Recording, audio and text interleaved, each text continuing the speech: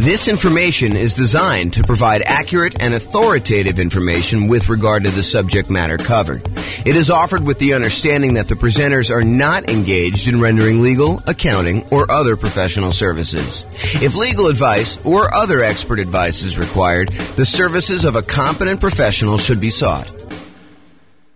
Welcome to the South Bend Real Estate Investing and Real Estate Financial Planning Podcast. Learn all about investing in real estate in South Bend, Indiana, with combination of real estate financial planning and modeling with numbers specific to South Bend, plus syndicated, more generalized recordings of live and pre-recorded real estate investing classes, not all of them specific to South Bend. Be sure to stay tuned after the podcast for a message from our sponsors. So, creative financing and real estate entrepreneurship. I'm James Orr. So when I started putting together this series of classes, I wanted to cover all of the different real estate investing strategies. I did a single 2-hour class where I went through all the different strategies with like a big picture overview. But then my idea was to go through then and dive deep into each individual strategy, talk about those in detail, and then give you real numbers as to how that strategy might perform for you achieving financial independence with these kind of tools, whatever strategy we're talking about, and then compare those across different strategies. Like how does buy and hold compare to fix and flip or creative financing or house hacking or nomading? And so I wanted to go and do deep dives into each of the classes. But traditionally, I've only usually covered these 3 primary strategies: the buy and hold strategy, including short-term vacation rentals, all the different variations of nomad by proxy, nomad with house hacking, nomad to short-term rental, nomad with lease option exit, and then the ultimate real estate agent retirement plan. So like all the variations of nomad, and then house hacking. So these were the classes. If you've been here for however long, we've been doing classes since 2003. So for most of those time, we've been doing these.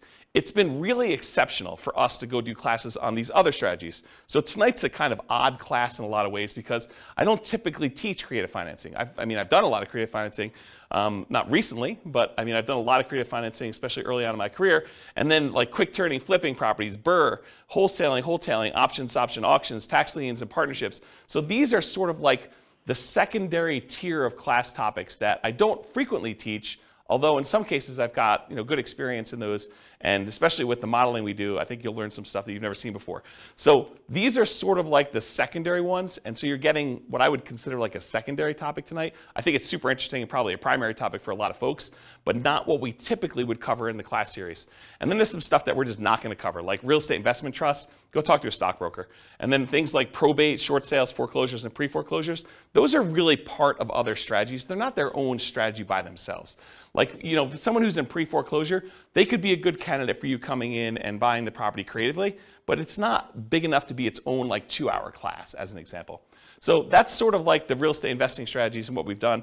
If you've noticed though, we've already covered a 2-hour version of buy and hold. We've covered a 2-hour version of nomad, a 2-hour version of house hacking. We're doing creative financing tonight. We did a 2-hour class on quick turning, flipping properties. We did a 2-hour class on the BRRRR strategy. I'm going to do wholesaling, options and option auction, tax liens, tax deeds, and then partnerships is next week. So you'll see that we're going through the whole kind of like pattern, the whole, whatever you call it. Oh, I don't know, the whole thing, whatever it means there. Any questions on this? All right, cool. All right. So I'm going to take some time to go over all the different types of creative financing and make sure that you got that. Did you guys all get handouts? If you haven't been to one of the like class where we've done these models before, there's some handouts for you. If you've been already and you don't mind, because some of them I don't know if I printed enough, but if you email me afterward, I'll give you a copy. But if you just do the one there, it's like a handout that goes over all the different strategies, and then a kind of like a strategy profile for filling out the strategy tonight, and then one for the loans, kind of goes over the different loans. So if you don't have those, make sure you get them. You guys should have copies, right? Yeah, they're the same as last time. They're not any different. They're all the same. Okay, so let's do creative financing. I'm just going to walk through all these different ones. And if you haven't been to a live class before, I'm really informal. So if you've got questions, please interrupt, and I'll be sure to answer any questions you have. If you need extra copies, go ahead and take them while I have them, if you need them, or if you need someplace to take notes. Okay, so creative financing. So let's start with owner financing. So owner financing is when the seller of the property, the owner of the property, acts like the bank they are willing to accept monthly payments or yearly payments or quarterly payments, whatever you guys decide to negotiate. But most of the time, it's going to be monthly payments. They'll accept monthly payments for you to acquire the property. There'll usually be a mortgage or deed of trust on the property, and you'll make payments to them based on your agreement, your loan agreement with them. And then once you've paid off the property in full, they will release their lien on the property, and you will be the complete owner. So you go to them, and instead of having to go to a bank separately and get financing, you ask the seller to carry back the financing. So you say, listen, Mr. Seller, I want you to sell me your property for $400,000, and I may or may not give you a down payment. You negotiate all that, and you may or may not look at my credit score, which is also negotiated, but then you make payments to them based on whatever interest rate you negotiate, whatever term of the loan you negotiate. So that's what owner financing is. Does anyone have questions on owner financing? It's a pretty straightforward one. Yeah? Does the seller have to have the loan paid off to offer that to the new buyer? That's a really good question. So the question was for the microphone, does the seller need to have their loan paid off in order to be able to offer owner financing? And so for the formal definition of what I call owner financing, yes. Otherwise, you'd be in what I call the wrap financing column here. So if you have wrap financing, then that would be where the seller has an existing underlying loan on it, and then they're wrapping that loan and accepting payments from you for a larger amount, and then they're using part of the payment that you make to them to pay the underlying loan that still exists on there. So my definition of owner financing is it has to be free and clear. My definition with wrap financing is you can get a seller to offer some type of seller financing, but they can wrap the underlying loan there. Or if the seller has the ability, they could pay off that underlying loan completely. Then the property would be free and clear, and then they could offer regular owner financing to you. Okay. Does that make sense? Yep. Okay. So going on to the next one, which is wrap financing. Wrap financing is when the seller has an existing loan on the property, and then they're going to willing to sell the property to you, and they're going to say, look, I owe $50,000 on a $400,000 property, but I will finance the full $400,000. I will collect a payment from you based on a certain interest rate and a certain time period for the $400,000 loan. But part of that payment you're going to make to me, I'm going to use that to pay that $50,000 loan that I still have on the property. So part of the payment goes to the seller, part of the payment goes to that underlying financing. At least you hope it does, because if they don't, that underlying loan could technically foreclose, and you could be kind of SOL. Okay? So wrap financing is when the seller has an existing loan, but then they otherwise wrap it. Now here's another interesting thing. Around here, we're going to talk about what subject to here is, and why don't I just talk about subject to here next. But subject to in Colorado, they want us to do those as wrap financing. They don't want us to do straight up subject to. They don't want the seller to just deed you the property and have no recourse if you don't make the payments. So they would prefer that you have the seller go wrap the loan so that if you don't make the payments, the seller can foreclose and get the property back on the thing. And you'll want to go talk to an attorney. We're going to have a slide up here in a little bit where it talks about going to talk to an attorney to make sure that you have the right paperwork and that you're structuring it right in your area. Because it's not enough for you to say, James told me this is how we need to do it, so that's how I'm going to do it. You really do need to go get advice from an attorney and make sure you structure this right. It's one of the costs for you to do creative financing. You need to go consult with an attorney and get everything set up correctly one time. And then if you decide you want to hire them for each deal, you can do that. If you think you know enough after you've talked to the attorney, when you got all your paperwork done right the first time, then you can decide to just do that yourself. That's up to you. All right, so let's skip down here to subject to, because I sort of told you that you need to do wrap financing instead of straight up subject to. So what is subject to? Subject to is buying a property where you agree to make existing payments on the underlying loan. So imagine you had a seller who was married, him and his spouse owned a property, and she decided to run off with the plumber. And so she left him. And he's like, look, I can't live in this house anymore. I can't afford to make the monthly payments. I'm going to move back in with my parents, try to recover emotionally and financially from this devastating event with my wife leaving with the plumber. I don't want this house anymore. I'm just going to let it go to foreclosure. And so you say, well, wait a minute, Mr. Seller. Instead of you ruining your credit and letting it go to foreclosure, why don't I come in and I'll just start making payments on your existing loan? And because you're disappearing to Florida, and I don't know where you're going to be, I mean, for all I know, you could totally go to South America or wherever and just disappear completely. I don't want to have this thing lying out here where I'm renting it from you. Why don't you deed me the property now, and I will make payments on your underlying loan, and I'll own the property, but the loan will remain in your name, and so you won't have a foreclosure on your record. You won't be late on this loan because I'll make payments on it, and everyone will be happy. And the seller says to you, if you give me $2,000 to help get me to Florida, you got a deal. And so now you bought the property subject to the existing financing. So you bought the property and you start making payments on that underlying loan. Does that make sense?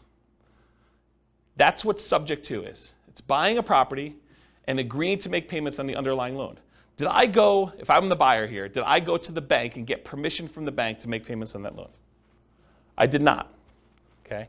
And most loans, I would say 99.9% of all the loans being made today have what's called a due on sale or due on transfer clause in them. And what that due on sale or due on transfer clause says is that if the seller transfers ownership of the property, that the lender has the right, does not have the obligation, but they can, at their option, decide to accelerate the loan so the entire loan is due and payable. And if you're unwilling or unable to pay the entire loan off, then they can foreclose on it and get ownership of the property back if the seller transfers ownership and does not pay off the underlying loan. So there is some risk to buying a property subject to. Now, do all banks, as soon as they find out that the loan is transferred, do they all go and say, we want the full thing paid in full and do that? Nope. They don't. But could they? Yes, they can. And in fact, I usually do this just to make my point, and you guys can't say, James never told me that a lender can call the loan due. So for, I don't know, 15, 20 years now almost, I've been teaching class since 2003, so what is that, almost 20 years? I always stand on a chair and I tell you, the lenders can foreclose on the property. When you transfer title, they can decide to accelerate the loan. That due on sale, due on transfer clause means that they can decide to call the loan due. So you can't say, James, you never told me that, because I'll tell you, I stood on a chair and I told you that the lender can actually do that. Now, will they do that? I don't know. Historically, they haven't. But, if you go and now interest rates for the last couple of years have been in the, 3%, 2% sometimes, 4% range, and now interest rates are 5%, 6%, 7%, and you're going to go, take over a loan subject to, and the interest rate's 3%, and if you had to go refinance, the loan's going to be at 5 or 6%, might a lender be motivated to say, we're going to accelerate the loan? I could see a case where they would. The chance of you going back to that lender and refinancing, they're not going to get the 4, 5, or 6% loan, right? I mean, you're going to go to a different lender. If they're foreclosing on you or they're threatening to kind of accelerate the mortgage, are you going to go to that lender and try to get a loan? Unless they give you some type of incentive to do so, probably not. So they're not really probably going to directly benefit, but what if they had some motivation? What if they, thought for some reason getting this loan off their books was a benefit to them, and they were looking for a reason to get it off the books? Could they go and do that? Absolutely, okay?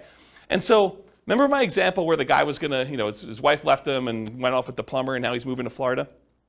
Well, what happens if you don't make the payments on his loan? Right? Now it's a problem for him, because now the loan is now, in default, and he could be foreclosed on. He could have a foreclosure on his record. That's not ideal. And so one of the reasons why I told you that, at least in Colorado here, they want you to do wrap financing instead of buying subject to, is because with wrap financing, if you're not making the payment to them, they can then say, wait a minute, okay, now I can foreclose on you because you are not making the payment to me, which means the payment on the underlying loan is not being made, and now I have some recourse against you for doing that. Where before they don't, because they deeded you the property. The deed represents ownership.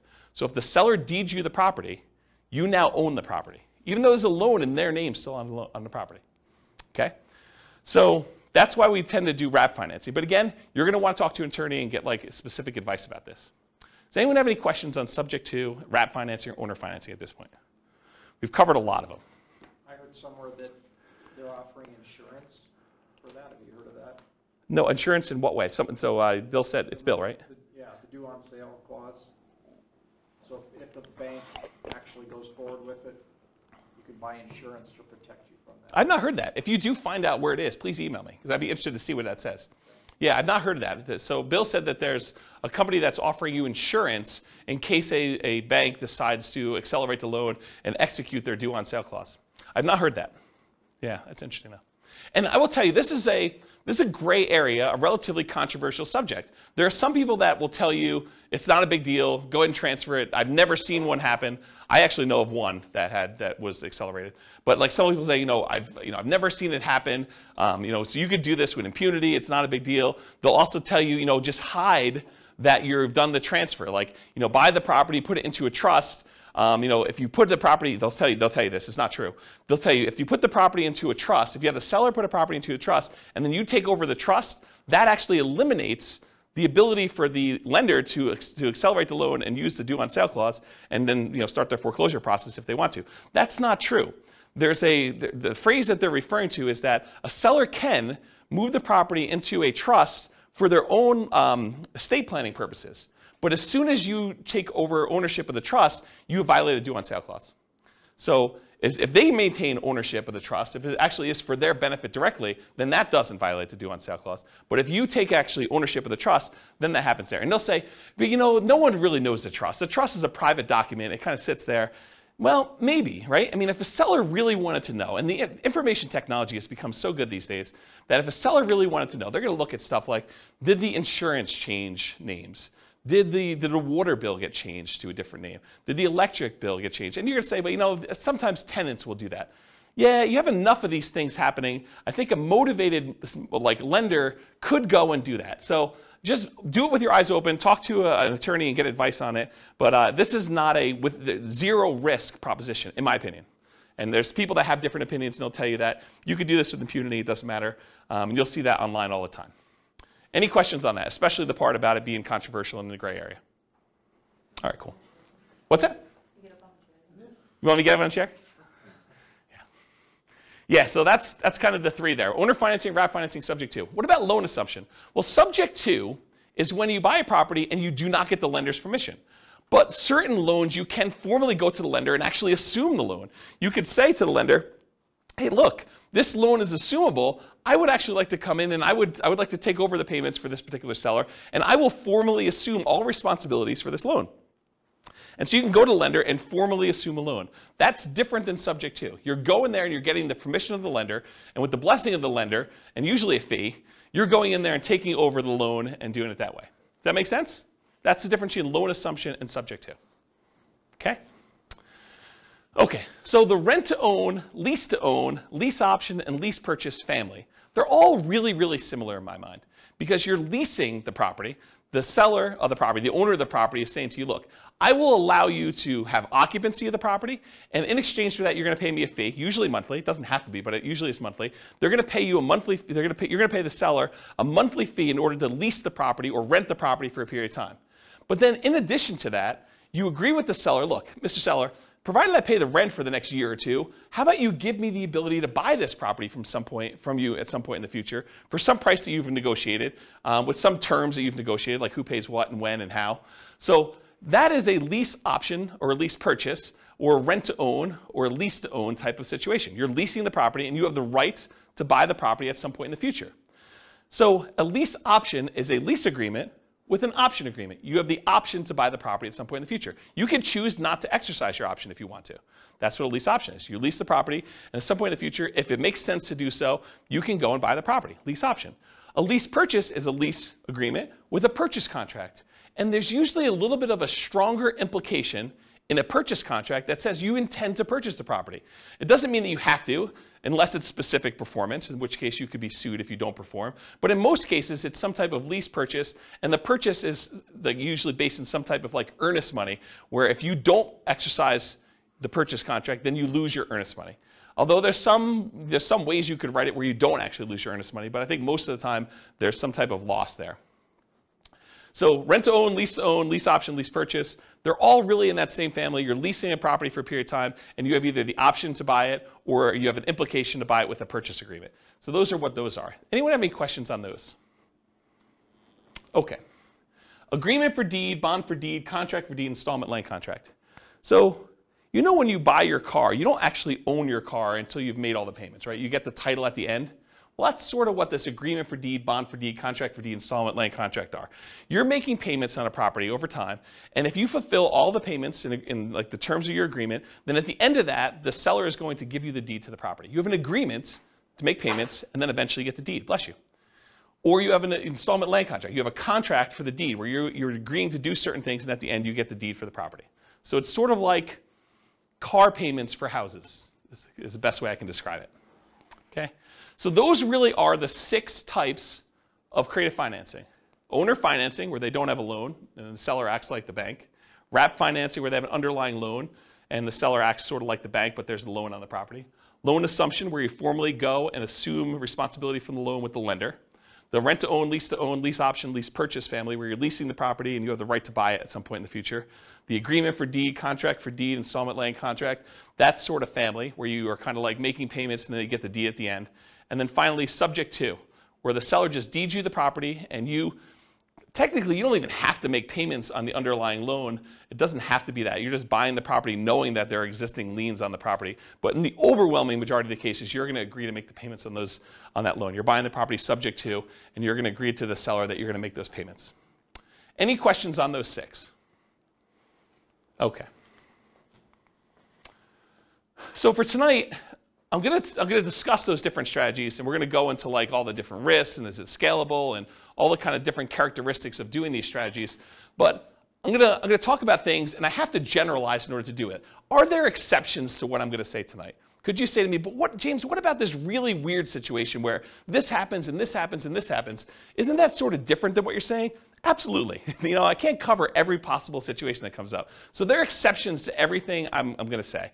And I've tried to be comprehensive and include everything I can, but it's not possible to do that. There are exceptions to everything. So you can find a deal or structure a deal to make choices that are not in line with what I have defined here. And beware, just because you don't think there's a chance that X can happen, it doesn't mean that it won't happen. This is designed, in my opinion, to be a starting point discussion to help you make better investing decisions on your own with additional knowledge. This is not like the end of your education. And at a minimum, in my opinion, in order to do any creative financing deals, you should budget talking to an attorney in your marketplace who like specializes in doing creative financing to make sure you're doing it right in your marketplace. You should not say, James told me this, therefore it is 100% correct in my marketplace. Okay? Do your own research. All right, so creative financing variations. So if you have your handout with you, the one that has like all the different creative financing things on here, you'll notice at the very top is a quote. It says, what's a strategy? A strategy is a unique combination of entry, holding period, and exit. So how you get into a deal, the period of time or how you hold the property, and then how you get out of a deal, okay? So entries can be any number of the creative financing options. You could buy a property using lease option, you could buy it using subject to, you could buy it using wrap financing, you could buy it with owner financing. Those are all examples. A holding period can be dictated by the type of financing you do. If you have a lease option on a property and your lease is 2 years long and your option agreement is 2 years long, you're not holding it forever. You have a 2-year period. So the type of acquisition financing, the type of entry you use can dictate exactly how long your holding period is. And the exit is not usually hold forever with all the creative financing. It's really, really rare. The exceptions are probably loan assumption, maybe the agreement for deed family, and owner financing, where those could be hold forever if that's what your agreement with the seller says. If the seller expects to get payments from you for 30 years with owner financing, then maybe it is hold forever. But the majority of these other creative financing strategies, lease option, lease purchase, subject to, wrap financing, in most cases, you're not holding those forever. Those are like short-term holding periods. And by short-term, I mean a few years, 5 years or so is kind of like the limit for those. Can you hold them longer? Sure. But I think the longer you hold them, the more risk exposure you have for these properties. And maybe I'm thinking about this wrong. And some people would probably argue I am thinking about it wrong because they would argue, hey, look, if they haven't done a due on sale or due on transfer clause acceleration for the 5 years, then they're probably not going to do it at all. But I don't know. I don't like having all these different loans out there and having the ability to have them call due at any given time. That's just not a strategy that I'd want to do. So exit is not usually hold forever. Often lease option exits for many creative financing is what people will use. So they'll go buy a property using one of the creative strategies, and then they'll immediately turn around and offer it on a lease, on a lease with an option to their tenant buyer. So they'll put someone in there who's going to lease the property from them and expects to buy it from in a year or 2 or 3 or whatever it is down the road. Okay, so that's usually what a lot of creative financing sellers, creative real estate entrepreneurs would structure their deals. They would acquire it creatively, and then they would immediately sell it to a tenant buyer in some form or another. Now you can do these in your local market, But you can also do these remotely. If you happen to be in a market where a lot of these other strategies are really hard to implement, this is not a strategy that you have to move into a property. It's not like doing nomad or house hacking, where you have to live in the property. These can be done remotely. It involves different skills. I mean, to be able to go buy properties creatively in a different city is different than trying to do it here locally, where you can sit down across from the seller and do it all. So yeah, you can do it locally or you can do it remotely. They can be properties of any type. Doesn't have to be single family homes. Could be duplexes, triplex, fourplex. Could be commercial buildings. Could be industrial buildings. Could be anything. We're going to tend to focus tonight on single family homes. And then this is an interesting one. And if you're interested in it, you probably should look into it more. But Richard Roop used to teach a strategy called the ultimate strategy, which is a variation on owner financing. And really the like short, really short, I'm probably doing a horrible job at explaining it to you. But the real difference is that with owner financing, the way Richard Roop teaches it with the ultimate strategy is he will include in there a term that allows you to move the loan to a different property. So if you get owner financing on a property and you ultimately sell that property 2 or 3 years down the road, you may not want to actually pay off the property, right? You may want to say, I'm going to sell it, but I've got this really great owner financing loan on it. And you want to be able to move that loan to another property so that you can use that financing again repeatedly. And so that's called substitution of collateral. If you're interested in that, go do a search for substitution of collateral, and it will allow you to substitute the collateral. The collateral in this case was the house. So you could sell the house and say, okay, this house was the collateral for this mortgage I had on this property, but owner financing mortgage. But now since I've sold that property, I'm going to move this to another property that I own or a property that I'm acquiring, and I can substitute the collateral. And you'd want to do that if you were creating really, really good owner financing with the seller. And the seller ideally wants to continue receiving payments from you. Maybe they don't want to receive a $400,000 lump sum of money and kind of screw up their tax planning. Maybe they really do want to keep that. And so they may be motivated to allow you to move this loan from one to another. So if you're interested in that, go look up substitution of collateral, and you can find some different strategies. There's some pretty interesting things you can do with that. Another source of this idea of substitution collateral, I'm not sure if they're even selling them anymore, but it was a guy named Mike Summey. I think it's Summey, Summey, I believe, Mike Summey. And he wrote, along with Roger Dawson, he did a series of books called The Weekend Millionaire Real Estate Investor. And there's a series of them. There's like the Weekend Millionaire Real Estate Investor book. There's like an FAQ book. There's a book on negotiations, which Roger Dawson is sort of known for. And those are actually pretty good books for kind of like doing calculations for owner financing and making sure that you're only buying positive cash flowing properties and things of that nature. And he does talk about substitution collateral in there. So that's another good reference for it if you're kind of looking for a mass market paperback source for this information. So, all right, any questions on creative financing variations? Is this helpful for you guys? All right. Sometimes I get in my own zone. I like just sort of like walk and talk and pace, and you guys get the benefit of that. I look like a caged animal up here just walking back and forth. All right, so is real estate, is like all the creative financing stuff, is that like a real estate investor strategy where someone is deploying money and they're expecting to get a return on their money? Or is it more of like an entrepreneurial, like a real estate entrepreneurship sort of thing where they're actively doing work and they're expecting to be earning money for the work and labor that they're doing? Maybe there's a little bit of money involved in there, but primarily it's like the effort and the labor doing it. What do you think? For creative financing, is it usually like I'm deploying a large amount of money, or is it usually like I'm out there hustling and doing work and trying to convert that to big chunks of cash in some form or another? What do you think? Yeah, I think this is an entrepreneurship one. I think this is a pretty clear example of it. You're going to do all this effort and work. You're not really taking like big down payments and going buying 20% down or 25% down buying whole type properties. So here's the big slide. And this is a slide I think that it's going to disappoint some folks because they're all coming into this creative financing world thinking, I don't need to do, I didn't want to do all this creative financing because I don't need to have any money in the deal, right? I could do all this stuff without any money. Well, maybe.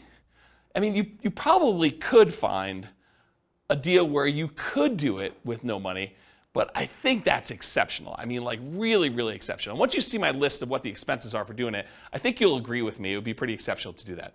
So the first thing for money required, the first thing is you absolutely have to go talk to an attorney. I think anyone who is going to go try to do these deals without having a consultation with a local attorney who specializes in some type of creative real estate financing, I think that's a huge mistake.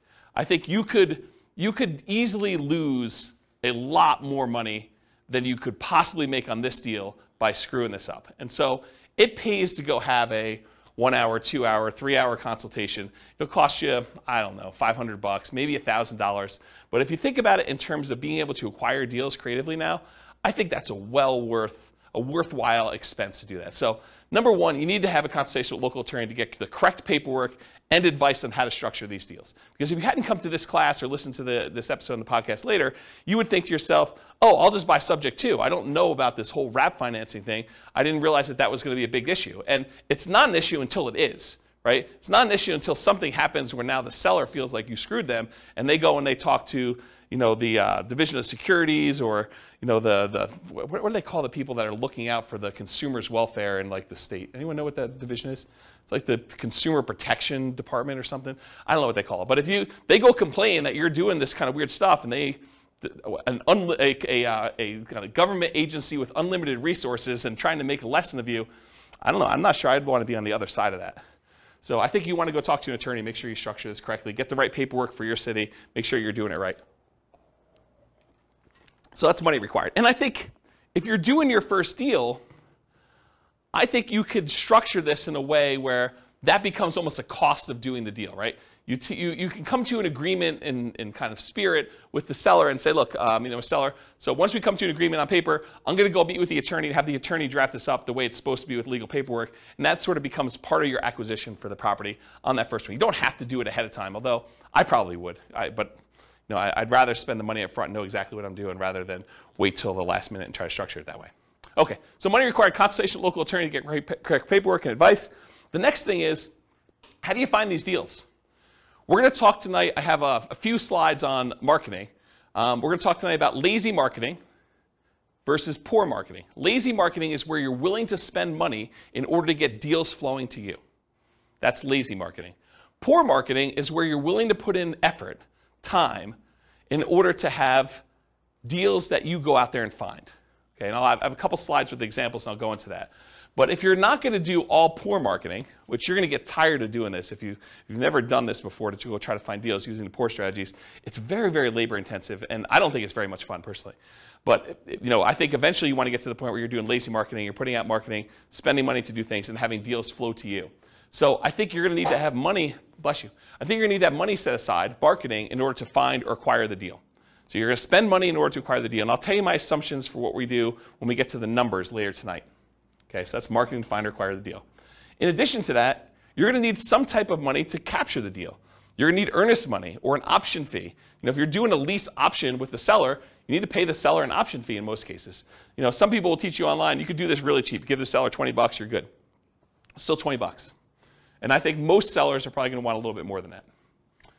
You'll open yourself up to more deal flow if you're willing to do the deals that require more money. If a seller says, look, I can't do this deal unless you give me $2,000. If you don't have $2,000 to do the deal, you can't do that deal, right? You can try to wholesale it or something like that, but you can't do the deal if you don't have money. And so what happens to the sellers that are like, look, I've got a ton of equity in my property. I just need $20,000. Otherwise, I'll let you buy my property subject to, or wrap financing.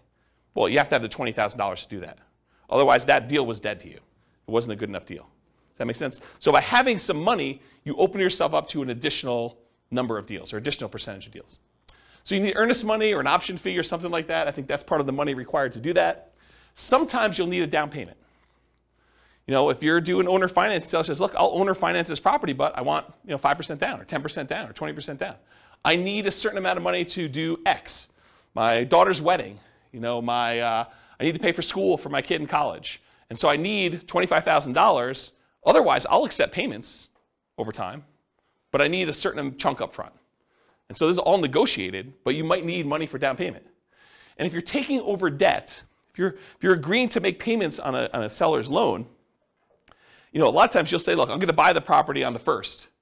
Well, technically, for the seller, the payment on the first really pays their mortgage for the previous 30 days because mortgages are paid in arrears.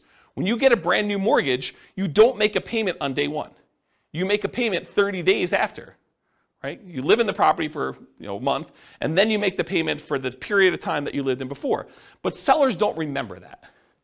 Okay? When you go and you buy a property from them on the first, they're thinking you're making that mortgage payment on the first. Okay? So when you go and you take over a loan, a lot of times you're not in arrears.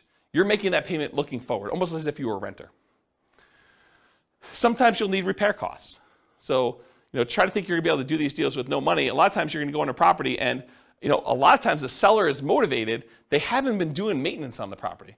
They haven't been taking care of the carpet. They haven't been taking care of the kitchen. They have a whole bunch of little fixer-upper sort of things, $500, $1,000, $2,000, paints, things like that need to be done in the property. So sometimes you'll need massive repairs if something needs really serious fix-up. But in most cases, even relatively pretty houses, if a seller is motivated, a lot of times they're motivated. They've been motivated for a little while. They haven't been doing things. Or sometimes you have to make up back payments on a loan. They're 2 months behind on their mortgage. They're willing to come in and let you take over payments on their existing loan. But the reason they're able to do that is because they're going to be foreclosed on otherwise. And so you need to make up 2 months worth of payments. Does that make sense to everybody? Okay. You'll need some closing costs. I think a lot of attorneys are probably going to suggest to you that you close this at a title company or an attorney's office, depending on what is customary in your marketplace. They don't want you to do something at the kitchen table and bring in a mobile notary and have them doing something, because a lot of sellers don't realize that they're transferring ownership of their property if you do it at the kitchen table. They want you to go down to a title company and have it done legitimately. And you probably should buy title insurance in a lot of cases. So you'll need to have regular closing costs in order to acquire some of these deals, especially if your attorney suggests you do that. And then finally, once you acquire the property, there's some expense to holding the property while you're marketing it to find a tenant, or the marketing itself in order to find your tenant, or your tenant buyer. If you're going to put a tenant in there who's going to buy it from you, you need to spend a little bit of money in order to find those people. We've kind of gotten spoiled in some ways with a market that's ridiculously hot, that we forget that it's not usual to kind of put a property up and have it occupied in like a week. Sometimes you're holding a property for 60 days trying to find a tenant or tenant buyer. Sometimes it's longer than that if you're not really doing what you're supposed to do, or it's priced too much or whatever.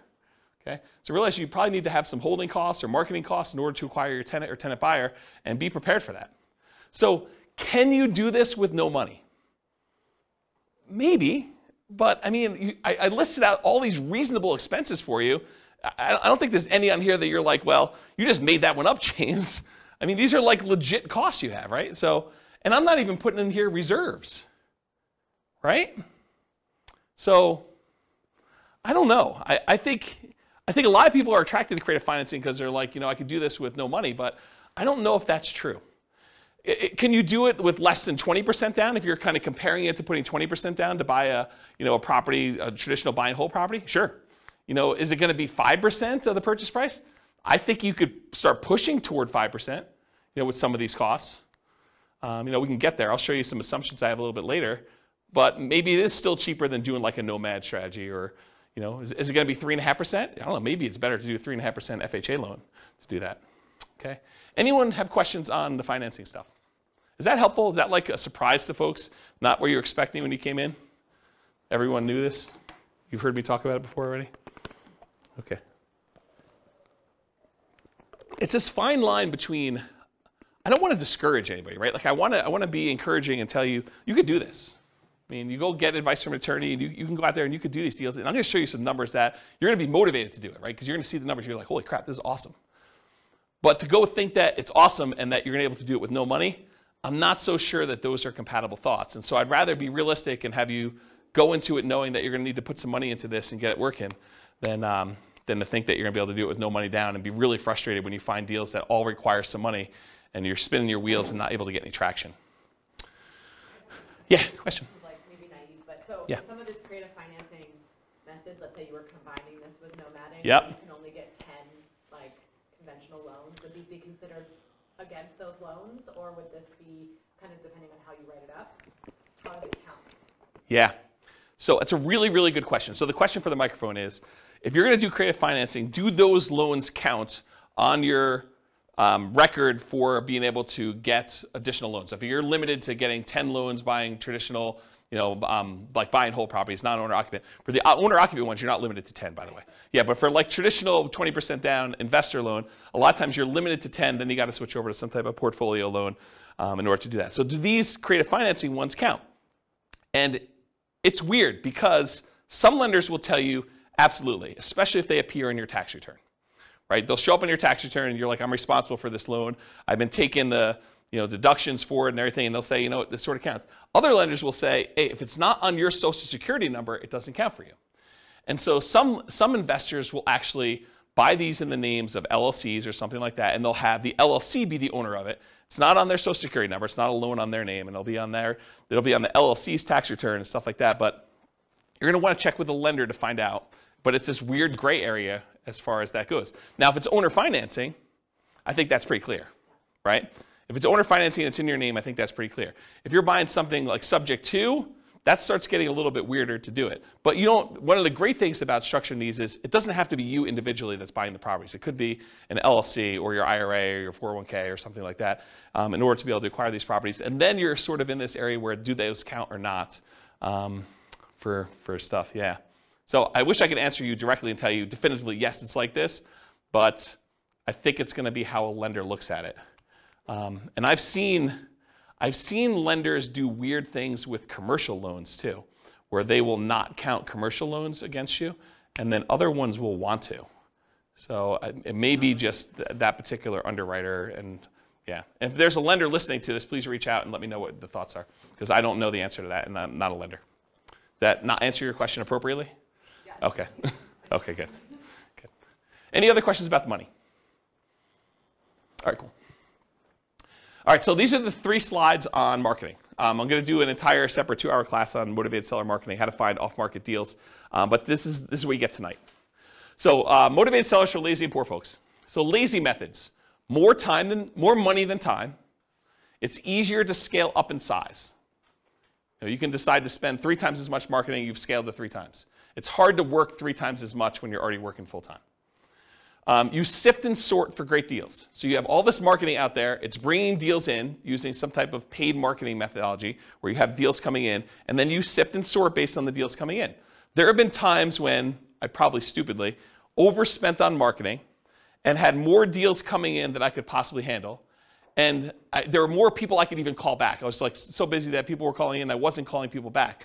And I told my assistant at the time, I'm like, look, I'm only going to call back people that call twice. So my sifting criteria was if they didn't call twice, I'm not calling them back. That was like my criteria for calling people back.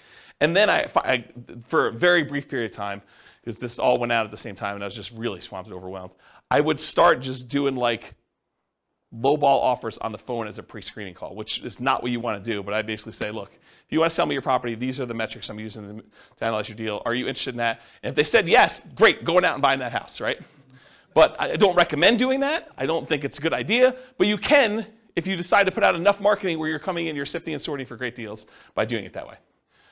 Poor methods, so that was lazy methods. Poor methods, more time than money and willing to invest the time to find motivated sellers. They tend to be time-intensive type activities, therefore harder to scale. And you tend to want to work or overwork every lead, which leads you to try to make non-deals or bad deals into deals. So the tendency when you're doing the poor marketing is you're putting out so much effort, so much manual labor that a seller who is motivated calls you and you do everything you can to try to make this deal work, even though it's just not a deal. And I think that's the tendency when you have limited deal flow and you get frustrated because you're like, I've only had this one call in the last 2 months. I've been putting in effort every day, doing 10 hours a day of door knocking or cold calling or replying to ads of people that are for sale by owners or whatever you're doing that's kind of like these poor marketing methods. And then finally someone says, hey, I'm potentially interested, and it's really not a deal. The reason why they're motivated is because it's not a deal. It's like something you should not buy. But like you try to look at it from every angle. You're like, I must not be looking at this right because this is the only one I've got, so it's got to be a deal. There's, like the old joke about, there's got to be a pony in this, thing somewhere, right? Like you're trying to find something to make it work, but it's not, okay? Now there can be some overlap between the two. For example, some people might consider bandit signs, the little signs you stick out in the medians of the roads, or the neutral grounds for people that live in areas where they call them neutral grounds. But you kind of put them there and they say, we buy ugly houses or something like that. So some people would consider those more of like a lazy method. Some people will consider them more of a poor method because they're out there like manually putting them in the ground. And I don't know, it's sort of like in the gray area for that. Okay, so let's talk about some lazy methods. Lazy methods, again, are the ones where you're being lazy, you're willing to spend money. So billboards and bench signs, car signs, like the magnetic signs you put on your car or car wraps. Any direct mail, postcards, yellow letters, handwritten yellow letters, probate letters, all examples of direct mail. Websites, pay-per-click, where you actually pay Google or some of the other search engines that when someone searches for sell my home fast in whatever your city is, that you come up, your website comes up, and every time someone clicks on your ad, you pay a fee to them. Voice or text broadcasts, where you're doing outbound voicemail blast, so it says, hey, I'm interested in buying your home, give me a call, and then lots of voice broadcasts or texts that say, hey, I'm interested in buying your home, text me back or call me at this number. Those are variations of lazy methods. Newspaper advertising, although newspapers are not nearly effective as they once were. Although, you probably could find like one that does work. Radio and television ads, and Yellow Pages, which again, who uses Yellow Pages these days?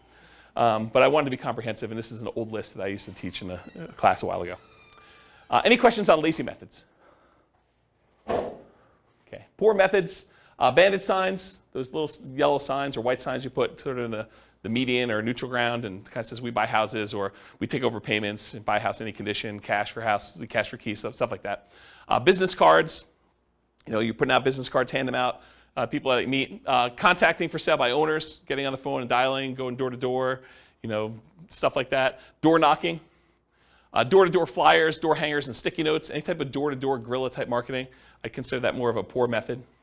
Driving for dollars, looking around for properties that are obvious in need of repair, or they've got 37 old newspapers laying in the driveway, or 57 pizza hangers on their front door. It's obvious no one lives there and the house is abandoned or something.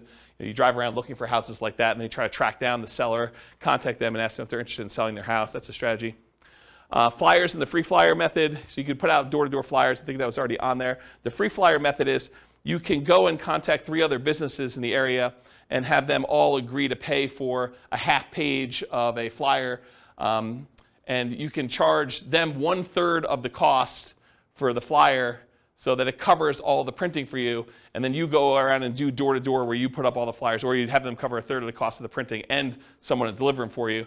And you basically get the 4th spot on that 2-page thing for free. So it's a way for you to have an unlimited budget for doing marketing where you're getting 3 other businesses, the pizza company, the plumbing guy or AC guy or something else, the weight loss guy, and they're all like on there and they're trying to sell their product or service, and you're one of the 4 on there advertising, and you do as much free advertising as you want doing that. That's what the free flyer method is. And then networking, telling people, what do you do? I buy investment properties. Someone is needing to sell their property, I can help them sell their properties, that sort of stuff, elevator speech. Sometimes you can find properties through real estate agents. I have bought properties creatively through real estate agents. It's hard to do.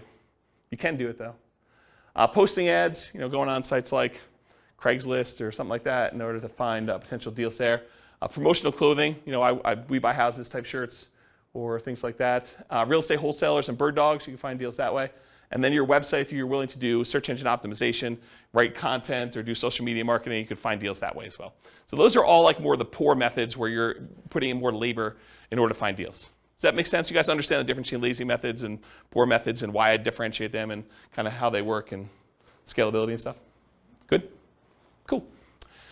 Credit required. So do you need credit in order to buy properties creatively? Strict question. Because you have to negotiate with sellers. So really, it's not automatic that the seller is not going to want to check your credit. I think that a lot of sellers, especially sellers who are motivated, are not going to need to check your credit. But I think that there are some sellers who are not motivated and they own their property free and clear, and they may be a good candidate for owner financing, who may say, yeah, I'm willing to owner financing for you. How's your credit score? And you tell them it's good. You want to check my credit? And they're like, yes, I do. It's a requirement for me to do owner financing with you, and they're going to want to check your credit, and so that becomes a requirement. So if you don't have good credit, you can't do those deals. Or bring in a partner. That was a pause for a drink. So transactions tend to be negotiated with the seller, so credit required is often a negotiation between you and the seller.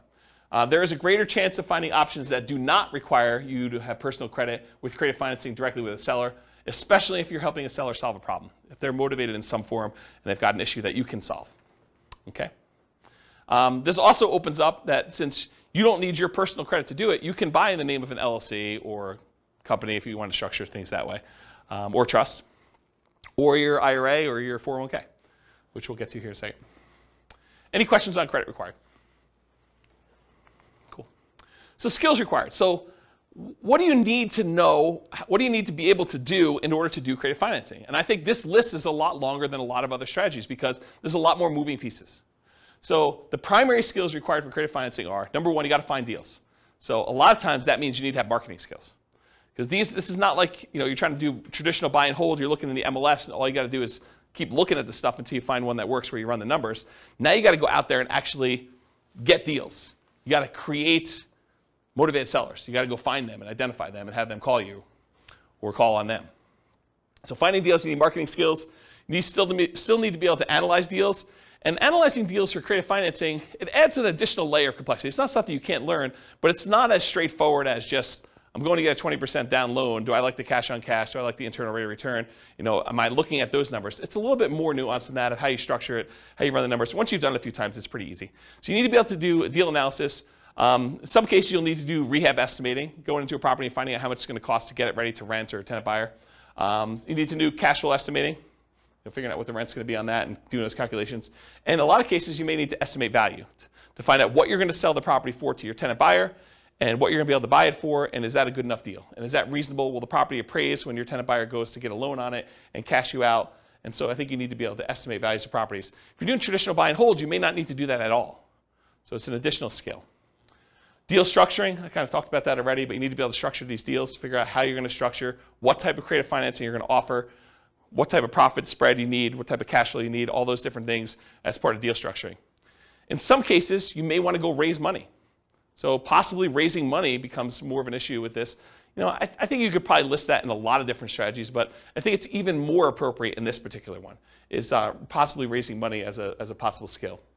And then selling or filling the property, either selling it outright or putting a tenant buyer in the property or putting a tenant in the property or doing a short-term rental. Whatever you decide to do as your exit strategy, you need to be able to do that part of that skill too, or managing someone who's willing to do that. Property management, while the tenant or the tenant buyer is in the property, you need to be able to do that skill. And it can vary. The skill is either you doing it yourself and all the skills needed to do that, or hiring somebody else like a property manager and then being able to manage the property manager to do that. The rehab itself, you might be doing the work yourself, you might be managing subcontractors, you might be managing a GC, general contractor. So you'll need those skills too. And then this is it's deceptive, right? But I think this is a sales job. Being able to go out and, quote, sell the seller on why your solution is a good solution for them and talk to them about the pros and cons and the benefits of doing that and how it's structured, and that's sales skills. So you need to be able to go sell the seller. So it's a sales job to do this. And then of course, once you get the property, selling it to the tenant or the tenant buyer, I think that's a sales job as well. So despite what a lot of folks think, this is a sales job. And then you need to do all these other skills on top of that. Okay. Any questions on skills required for doing creative financing? Nothing? I got no questions. I would just recommend, if you're marketing, you're reaching out to sellers to have a good CRM. That's a big thing about managing your contacts, when you contact them, how often you contact them. You can also figure out your KPIs. Basically, you figure out how much it costs to get a deal in the contract. So those are some pretty important things. It's Taylor? Yeah. So Taylor just said, for the microphone, because it's hard to pick up on the mic, Taylor just said if you're going to be contacting sellers, it's important to have a CRM, customer relationship management software, that keeps track of who you called, what you said, information about them, the situation, last time you called them, things of that nature. And then you could go and start looking at key performance indicators, what he called KPIs, in order to determine what your cost is to generate a lead, what your cost is to close on a deal, what your cost is to put a tenant buyer in the property, and all those things of those nature.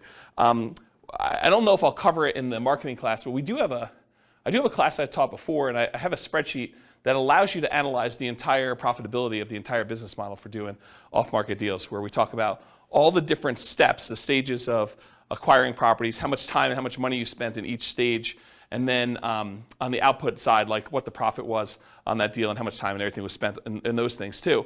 And you can go ahead and change the inputs of all the different marketing you have, and it will trickle out and do it'll do calculations to show if you go and spend $2,000 on postcards instead of $1,000, how that kind of impacts the number of calls you make and the number of credibility packs you send out and the number of motivated seller presentations you've made and follow-up calls and closings and then all that, how many deals you end up with. And so it does all those calculations for you and it shows you your overall profitability. And if you haven't done that before and you're really going to do this business model, I would strongly recommend it because it kind of gives you some insight into how to do it. So thanks, Taylor. Any questions on skills? Cool. Stability. So I went and looked up his name, Shane Parrish from Farnham Street. After like 4 classes not knowing his name, I feel embarrassed, but so I went and looked up his name. So he wrote a blog post, and he talked about this idea of things that are actively or passively stable. And the examples he used in the blog post was a boat. A boat, if you're on a boat and you don't do anything, you're not going to drown, right? The boat's just going to kind of bob up and down. So that is passively stable. It's stable. You don't have to be actively doing anything to remain stable there. But a jet fighter is actively stable. If you don't take your hands off the controls, you don't do anything in a jet fighter, you're going to crash, you're going to die. Right? And so the idea is that are things actively stable or passively stable? And real estate in general, I think, is actively stable. If you don't do anything to your properties, if you don't like pay any bills or anything like that, you don't pay your taxes, you're going to lose the property. They're eventually going to take over the property from you for a non-payment of property taxes. But on the spectrum, though, there's like certain strategies that are more actively stable than others. And so I think creative financing is a very active type of strategy where you have to be doing things with the properties, otherwise you're going to get a lot of trouble. So some strategies are more active than others. For example, subject to lease options, lease purchases are more active, in my opinion, than owner financing kind of stuff. In both cases, you have to do stuff, but I think there's a lot more activity with subject to lease options, lease purchases as examples of that. And then the traditional examples I've used in other classes to kind of describe this is amortizing mortgages versus balloons and interest-only loans. An amortizing mortgage, if you just make the payments for the 30 years or 15 years or whatever it is, the mortgage will eventually pay off. With a balloon or an interest-only loan, if you don't do something when that balloon comes due, there's a problem. You're going to have a real issue with that. So I think on the scale of those, one of them is much more active than the other. And then like buy and hold versus flips or lease options or BRRRR, buy and hold I think is less active. They're both active, but less active than doing a flip or doing a lease option or doing a BRRRR. Okay, any questions on stability? Cool. Scalability. So how scalable is creative financing? At first blush, you may think to yourself, hey, with relatively small amount into the deal, I could do an unlimited number of these. It's infinitely scalable. I'm not limited to do 10 loans. Maybe, right? I think one of the issues with scalability with creative financing is deal flow. Are you able to find enough deals to make this work? Maybe, maybe not, okay? And to a lesser degree, the down payments and reserves you need in order to do these deals. That's going to become a big factor when I run numbers here in a little bit. You're going to see that if we actually reduce the amount we need in reserves, we do a lot more deals. So you can do that. So spending enough time on marketing to find these unusual deals, finding enough quality deals, because not all of them are deals, having down payments, reserves, money for repairs will mean more possible deals. So the more you have access to resources, the more deals you might get that you could possibly do. Otherwise, you may have to wholesale them or abandon them. And so from that perspective, it's harder to scale, slower acquisition speed. But it can be done with relatively small amount of capital that can usually be reused after each deal. It's usually delayed, but you buy a property, 4 years later, the tenant buyer cashes you out, you get all your money back, now you're really flush, you can go do more deals. Certain exit strategies like lease options may help provide some replenishment of cash, option fees from tenant buyers as an example in the short term. So what I mean by that is a lot of times when you buy a property, you put all the money in to acquire the deal, the marketing, the closing costs, your holding costs, your reserves, whatever it is, and then you go out and you find a tenant buyer. When you find your tenant buyer, a lot of times your tenant buyer is going to give you an option fee themselves. They're a tenant buyer, so they're a tenant wanting to lease option the property from you. So they may give you $500, $1,000, $5,000, $10,000, $20,000, $30,000, whatever it is that you negotiate with them in order to have the option to be able to buy the property. And that usually does get applied toward them purchasing it, but it's money you can use right away. Right? So it's money that you can actually get a refund or rebate, and sometimes even more than you used to acquire the deal, but I would think that that would be exceptional, that don't rely on that as a rule. But you might get some money back right away in order to fund your business going forward. Make sense?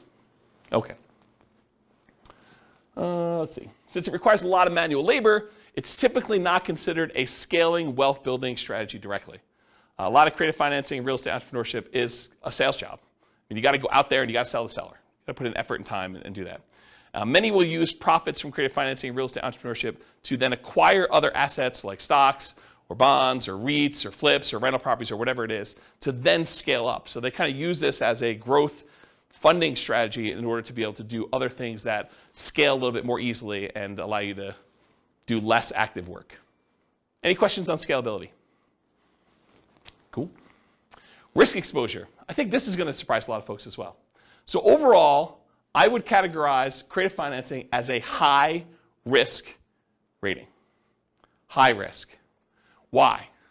Because I think it has all the risks of a lot of other strategies, plus some additional ones you don't have elsewhere. So for example, because we're putting so little in the deal, we have amplified returns. If you're positive and the returns are going well, those are amplified in a positive direction. Those are good. But because they're amplified, if it goes against you, it's amplified negatively. You could put $3,000 into a deal and lose $10,000. Okay, so it's amplified both ways. And that's from putting small down payments into the deals. There's also an increased likelihood of negative cash flow.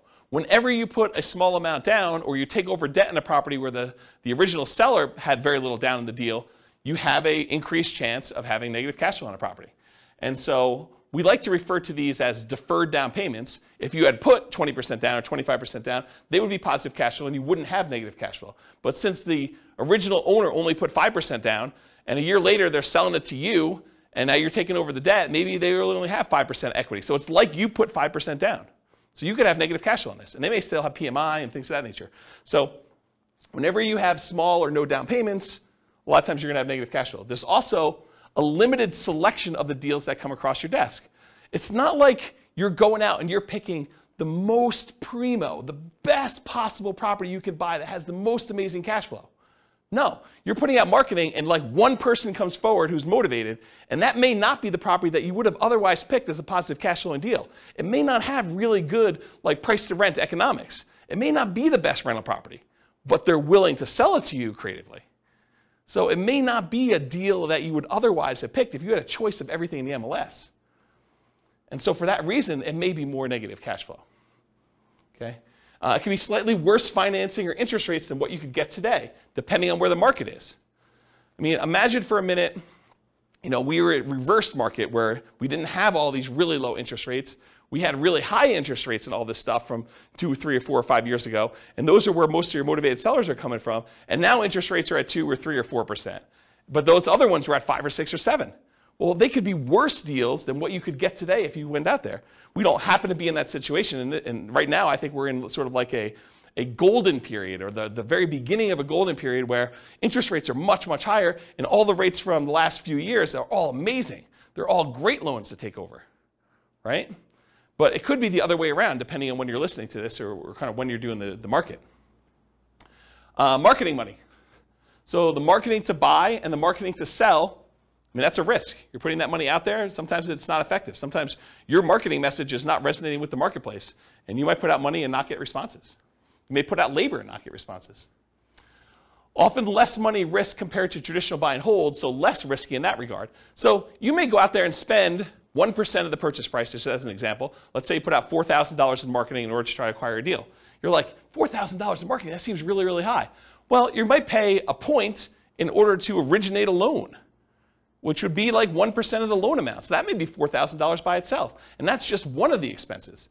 So to think you're going to spend $4,000 on marketing and not have to pay some of the costs in order to acquire this property, like acquire property another way, like traditional buy and hold, where you have to do a loan origination fee and some points and some closing costs, which you have some closing costs as well, but maybe closing costs for the loan. All these other expenses, $4,000 might be a little bit cheaper is what I'm trying to point out to you. Okay? You might have possible rehab risk. You didn't know that there was mold or that they were smoking meth. It could be a surprise. So you have some of the rehab risks possibly in there too. You have interest rate risk while you're creatively financing. So before you can sell the property to your tenant buyer and get out, or before you can go refinance yourself because you want to keep the property, you don't want to sell it anymore, interest rates may rise during that time. So you have some interest rate risk while you're doing that. Prices can decline during ownership. You bought a property at a 5% discount and property values went down, since you acquired it. That's a risk you have. And rents could go down. You have a potential for rents going down as well while you own the property. So I think you have those risks. I mean, these are not unique risks to this strategy, but they are risks of this strategy. And I think you have some that are unique to this, which I'll get to here. But they're like not all unique to this particular one, right? Some of these price decline during ownership or rent decline, I think that's any type of buy and hold. In some cases, you might have your credit at risk. If you're going to get owner financing and they want you to personally sign and personally guarantee the loan, now you have your credit at risk for doing that. If you're doing loan assumption, that's credit at risk, right? You went and you got the formal assumption of the loan from the lender. I mean, now your credit's at risk. Let's see. Your reputation at risk. If you tell the seller, look, I'll make payments on your underlying loan subject to, and you don't do that, that's a problem. That's your reputation. And then you have all the typical tenant and property management risks. So all the ones you would normally have buying a property and renting it out. And then you have the risk of loans being called due, which I think is relatively unique to this. If you're buying a property subject to, they could call the loan due. And you got to figure out what you're going to do if that happens. Any questions on risk exposure?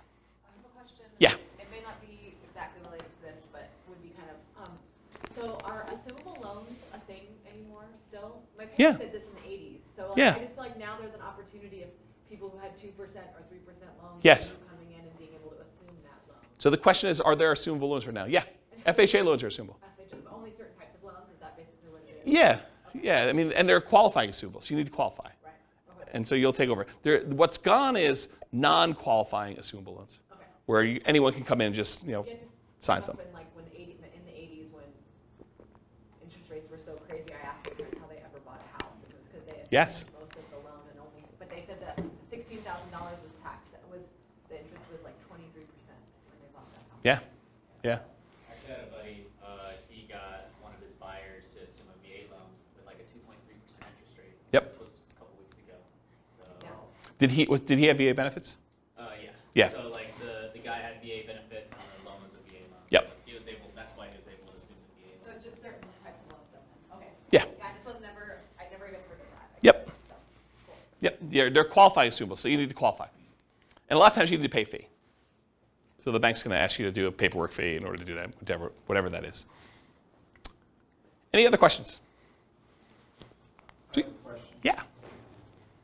It seems unlikely in this environment because of high prices Yeah. that there would be good subject to candidates. Is What do that you mean? true? Well, So the because question they for the don't have microphone. Equity in their house, so it'd be kind of crazy for them to walk away. Well, I guess if they lost their job and they have no money, they could still keep their credit. Yeah, so Scott's question is, in an environment like this, where we've seen massive amounts of appreciation, and people probably have a lot of equity in their property, for someone to be able to just allow you to take over their loan subject to seems unlikely. And that's not quite true, because what they may say is, look, if you give me the $30,000 in equity I have, you could take over my loan. And so you might be able to take over more things if you have some money to put down and be able to acquire that. And it may still make sense for you to do that. You could think to yourself, look, do I want to go and put 20% down to buy another property today and get 6%? Or do I want to do, $30,000 and be able to take over 3.25? And you may still want to do that. So yes, there are still options to do it. I do agree with you, though, that the more equity they have, the more creative you need to get in structuring that. The chance of them saying, hey, I'll walk away and give you, and I'm using that in quotes, 20% of my equity just because that's my loan balance, unlikely, right? I think you can, in some cases, capture some equity. They're willing to trade some of their equity for the solution to their problem. But 20%, maybe, probably not, though, right?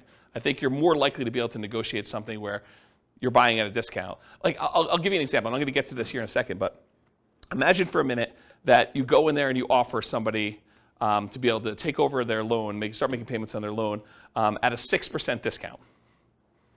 Well, if they were going to go sell their property with a real estate agent, they'd be walking away from 6% sales transaction costs, right? So it seems pretty easy for them to say, well, if I don't do a deal with you and I go list it with a real estate agent, I'm going to net 94%. And with you, I'm netting 94%. And it's going to be done tomorrow.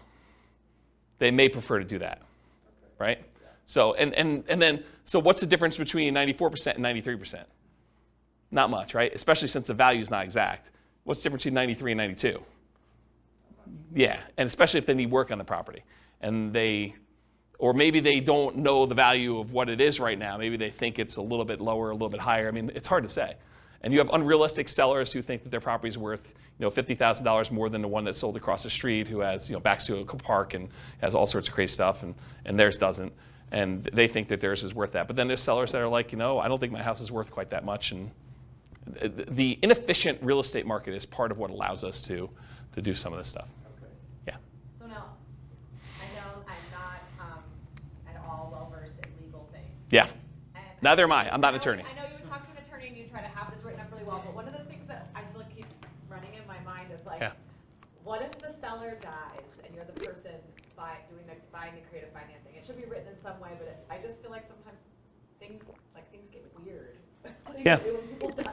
This seems like an additional risk of like, you're not going through an institution, your loan isn't held by some bank where it doesn't really matter who the person is. You now have this like individual entity that Rachel, their family comes involved, and then there's probate. Yeah, Rachel, I'm pretty paranoid too, and I come up with all sorts of like weird situations that happen.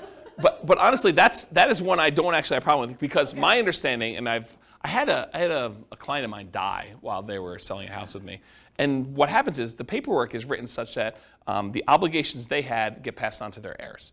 So it's already pre-existing in the paperwork that I was using to do that, and I would assume yours would too if your attorney did it. So the obligation for the owner financier, whatever you had agreed to them, is now an obligation of their heirs. And it's not like they could say, we've changed our mind, we're not doing that. They may be motivated to get out of the deal, and you may be able to negotiate paying it off at a discount or some other benefit to you, but it's not like, I don't personally have that one worry. I have a lot of other worries, and you and I could probably get together and talk about all the crazy crap that could go on in the world and how bad things go, but that's not one you and I share. Yeah. Okay. That's great. I will Okay. let that go that I could legally have Yeah. people, like, Yeah, make yeah. sure that's not a problem. Yeah, I wouldn't worry about that one. Well, you hear like in probate, it's like this person has a car, you inherit a car and you can't sell it for 6 months because they didn't have a will, and it gets confusing. Yeah, Rachel's talking about some weird probate situation with selling car stuff. I don't know anything about that one, but I don't have that worry. But this is like the list you make for your attorney, right? The questions you come up with, you like list all the ones you have, and then when he gives you an answer, you're like, oh, well, that opens up like 94 other questions I got for you, Mr. Attorney, Mrs. Attorney. Let me go down that list, and you just have that list, right? And I think you go down there and you feel comfortable. And I don't think there are many things in this world that are like risk-free. Right? You decide like where you want to live on the risk continuum. Do you want to be in a spot where you're okay with being loosey-goosey with your paperwork and not consulting an attorney with every question? Or are you like, hey, look, I got a lot to lose. I'm going to go talk to an attorney, and I'm not going to do anything that I don't actually really, really know the answer to without talking with my attorney before I make a decision. So I think there's kind of a spectrum of things in that nature. And honestly, attorneys have different opinions on stuff. Right? If you experience this, where you go talk to one attorney and they tell you, black and white, it's this. And then you go talk to another attorney, they're like, well, not really. It's that most of the time, but it can be this or this or this. And so I think that happens too. All right, any other questions? Just a comment on the marketing money. Yeah. The risk is higher in different markets too. Like here in Colorado, I've spent a lot of money just to get a seller on the phone that said, like, you're the 30th person that said they want to buy my house. Yeah, so what Taylor just said is that the amount of money you need to spend on marketing can vary market to market. I also think it varies like market conditions to market conditions. Like in the last 3 years where a seller could list their property in the MLS and get 30 offers on it, 20 of them above list price, that's a very different expense to getting a seller to call you than a market where properties are sitting on the market for 6 months and they're not selling. And so I think market conditions come into play, and I think partly the market you're in has an impact on that too. If you're trying to buy, like for the recording, we live in a market where there's this really nice part of Fort Collins called Old Town Fort Collins, and there's like a really nice row of houses where they're all really expensive and no one really wants to move from there, and it's all really in high demand. If you're doing marketing to try to find a deal there, I mean, that's kind of hard, right? Kind of tricky. Can you find them there? Sure, but I mean, you're stacking the deck against you trying to find properties in that thing. Okay, any questions on risk exposure? I actually might get close on time. This is really weird. All right, so profit speed. So what's the size of the profit, and how quickly do you see profit on these? So if you guys haven't seen this before, I'll do the short version of this. It's in a lot of the other classes, but these are the 5 areas of return for rental properties. There are really 4 areas of return for the rental, and then the return you get from the reserves you have sitting on the sideline. So appreciation, the tendency for property values to go up over a period of time. Cash flow, that's all the income you have coming in from the property, including rents and stuff like that, minus all the expenses, property taxes, insurance, maintenance, vacancy, property management, if I didn't mention that again, capital expenses, like all those things. So you subtract all the expenses out, whatever's left over is your cash flow. Tax benefits is usually the cash flow from depreciation. So when you rent the property out, you get this depreciation benefit. It's a phantom expense given to you by the government on your tax return. That means you pay less in income tax. And so whatever the amount you have to pay less in income tax is what we consider cash flow from depreciation for owning this property. And then how much you pay down on the loan. That's debt pay down. So those 4 areas of return, plus the area you get for the return you're getting on your reserves, gives you a total amount that you're earning. So what's the typical size you might see on this? Well, when you buy a property creatively, a lot of times you're buying it at a small discount or a big discount, depending on what you can negotiate. And so sometimes you'll get this forced depreciation. The amount you bought in year 1 that you got as a discount, plus in addition to that, whatever the appreciation is while you own the property. So if property values are going up, whatever it is, 3% a year, and you own it for 4 years, it's 3% the first year, 3% compounded the second year, 3% compounded the third year, 3% compounded the fourth year. It's 12% plus, because you have some compounding in there over that period of time. Plus, if you bought it at a 5% discount, you're talking about 17% or so amounts you made on this property over those 4 years. Then you had whatever cash flow you did. In a lot of cases, since you're buying these properties creatively, and a lot of times they have high loan-to-value loans on them, and they may not be ideal rental properties to begin with, sometimes your cash flow will be negative. Your tax benefits are usually going to be positive, and they usually offset some of your cash flow. And then debt pay down, depending on the price of the property and the interest rates. The lower the interest rate, the more you pay down in debt, just in general, for the same amount of property there. So you combine all those together, you're talking about relatively big sums when you're doing it. It's not all up front though, right? So as far as when this happens, a lot of times you'll get an option fee from your tenant buyer. When the tenant buyer comes to you and they're like, okay, I would like to rent your property and I'd like the option to be able to buy it from you from a year or 2 or 3 or 4 down the road. A lot of times they'll give you an option fee up front. So whatever you negotiate could be $1,000, $5,000, $10,000, $20,000, whatever you negotiate with them in order to get, but you get a kind of a pop there at the beginning for that. And then you get ongoing cash flow from the rent on the property. Sometimes that's negative, sometimes it's not.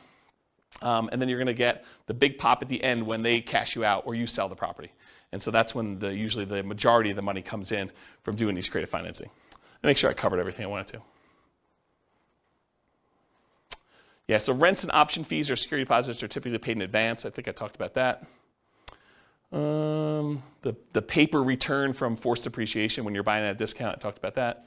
Okay, I think I covered everything I wanted to cover on that. Any questions on the profit speed and size of profit? Cool. Finding deals. Most common methods for finding deals for sale by owners. And by for sale by owners, I mean 2 major groups. For sale by owners that are already actively marketing their property. These are the guys that they know they're for sale by owners. They're putting their property out there for sale, and they're trying to sell it themselves. And then you've got all the hidden for sale by owners. The ones that don't necessarily have their property marketed. They could be just, I would sell my property, or they're motivated and they're unwilling or unable to take action on their things. They've got a whole bunch of other stuff going on. So with those guys, you need to actually spend money on marketing and or do networking in order to find those. So those are the majority of the ways you're going to find creative financing deals. Of course, can you find a property that you could buy subject to in the MLS? I've done it before. It's really rare. I think I've only done it once. I've bought one property from the MLS subject to. There are some people that teach buying lease options from the MLS, but it's usually a strategy for properties that have been sitting on the market for a long time in a very slow-moving market. So, this is around circa 2008 or so when we had a lot of inventory and properties were not moving very quickly. And one of the solutions that investors would go to is they'd go to properties that were listed in the MLS and they would say, look, I know you had your property listed for sale. It's been on the market for 6 months. You guys haven't had any offers. How about I do a lease option? You stop the bleeding, especially a property that's vacant. I'll stop the bleeding. I'll come in here and I'll make payments on it. And then I'll agree to buy it from you for this price a year or 2 or 3 down the road. And I think for some sellers, that was a good solution to their problem. And I think if we got into a soft market again, I think that could come back. With as hot as the market has been for the last, whatever it is, I think the probability, you can still find them, but the probability of finding those is lower with a really hot market. And then I think really occasionally, especially with a loan assumption, you may be able to find real estate owned Right now, there's so few properties that have been foreclosed on. I mean, I think we're literally at all-time lows. I was looking at some stats on this recently. But eventually, that comes back around. There'll be some people that have foreclosures, and the bank will take back properties, and some banks actually keep their own properties on their books, and they call it real estate owned. And you may be able to go to a bank and get them to agree to sell you a property, and they may be willing to do some type of loan assumption or owner financing, but it's from a bank, so it's really more traditional financing. But I think you could find some deals that way. And then wholesalers. Imagine like you're out there, but you don't have the money to do a deal, but they decide to come and wholesale the deal to you, and you have the money to do it. So you can find people that are like you out there trying to find deals that they can't take down themselves or unwilling to take down if it doesn't meet their criteria. Any questions on finding deals? Sweet. So to analyze deals, you can use the spreadsheet, realestateFinancialPlanner.com/spreadsheet. It's the world's greatest real estate deal analysis spreadsheet. That's the humble name for it. And so you can go ahead and just use that for doing your rental property analysis when you're buying a property. Just put in what you're putting down on the property, what you're going to get for income on the property, and you can do all the analysis you need to for that. Any questions on analyzing deals? I probably need to do like a class on how to analyze deals, like how to fill out the spreadsheet, right? Or no one needs that? No one needs that? Wow, okay, I won't do it then. Sweet, save me a night. All right, market conditions. Really, no one needs it, huh? That's good. Market conditions. So, and ideally, markets where you can find properties with flexible sellers willing to accept creative financing. I think that's the definition of the markets that work for this. Markets with at least decent demand. Sometimes you can find deals, but it's really hard to liquidate the deals, and that's why you can find them. So I think you have to kind of balance those out. You need to find a deal that's good enough where you can actually make the deals work on the exit side. It is challenging in markets where sellers have lots of options. If a seller can go list their property, get 20 offers the next day by putting in the MLS, it's really hard to get your creative financing deal accepted. Really hard, right? I mean, if they have options of 20 offers, 5 of them are all cash, above asking price, no contingencies whatsoever. Another 10 of them are above asking price but with loans, and 5 of them are at list price or slightly below because they're just not in touch with reality. What solution do you offer them as someone coming in with creative financing, right? That's the hard part. You need to have a solution that you can offer to somebody that solves the problem. And if they have the ability to solve their problem another way, it's going to be really tricky for you. And then also a challenging market is low buyer demand. If you can't get rid of your property, if you can't put a tenant buyer in there, that's problematic. If it takes you 6 months to put someone in your property, that's going to be just going to be a challenge for you. You can make those numbers work, but you got to buy those deals a lot better. Okay? Any questions on market conditions? Cool. Accessibility, availability, these can be hard deals to find, no doubt about it. Got to do marketing in order to find them. Need to find sellers willing to accept creative financing. So you're usually solving a seller's problem. Watch out. Strong availability might mean it can be harder to sell in a reasonable time. One reason sellers can be motivated because it can be difficult property to sell. So there have definitely been deals where I'm like, yeah, I could see why you'd want anyone to come in and take over this property from you because I don't want this property either. It's bad. I just have no interest in dealing with the problems. I don't want to take on those issues. And so, there may be times when you're like, yeah, pass. Some markets are much easier than others. Talked about that. It's harder, but you might be able to invest in remote markets to find these deals. So it doesn't have to be your market. If you're in a market and your market's still on fire, you can go to other markets and do these. It's just different skills, different strategies. You got to start doing this remotely. And then you got all the challenges of doing remote investing. Can be done, but making trades. Can you use your retirement account to do these? Yes, you can. Yep. So you can do this. And because it doesn't have to be like non-recourse loans, and the lender's not going to set 35% down payments or whatever they're doing for doing loans to your IRA or your 401k. These can be very attractive to do in your retirement accounts. So because there's no pre-existing conditions from the sellers with their financing. We're taking over a loan subject to, we're getting an option or a lease option on a property. Could be definitely very attractive to do these. All right, so let's do some quantitative analysis. Now that I've got, 25% left? A little less than that. So creative financing, real estate entrepreneurship requires work and effort like a job. Okay, so even though we're going to compare it to other strategies that could be much more passive in nature, realize that some of the extra benefits that we're getting from doing these creative financing deals needs to be attributed to the actual work you're doing, the labor. putting in all these extra hours. It's not like just going and buying a regular rental and have a property manager manage it. You're doing work to do these. So a more true apples-to-apples comparison would be to add in some paid manual labor for the equivalent work done in some of the other strategies. So if you're going to try to compare this to doing regular buy and hold, maybe you say, okay, well, this is buy and hold, plus I'm going to get a part-time job where I make $20 an hour and I work for whatever it is, 20 hours a week. And so that becomes more of an apples-to-apples comparison, because with this one, you're probably doing like $20 an hour work at least in order to go do these things, in order to find them. So how well does creative financing perform toward achieving financial independence? Well, let's define what financial independence is so that you guys understand how I'm kind of classifying and calculating this. So when your investments provide your minimum target monthly income in retirement, what some might call lean FIRE or just regular FIRE. FIRE is financial independence, retire early. So it consists of money coming in from passive income from Social Security, pensions, or annuities. That's number one. So any money you have coming in from Social Security, any pensions you have, or any annuities that you bought that are bringing money in, that's passive income. Plus any net cash flow after all expenses under your rental properties. Plus, the third thing, your yearly safe withdrawal rate times any other money you have invested in stocks or bonds or things like that. Okay? So you have $1 million in stocks times 4% safe withdrawal rate. That's $40,000 a year that's coming in, that's counting toward whether or not you're considered financially independent. Plus you have a certain amount of Social Security coming in.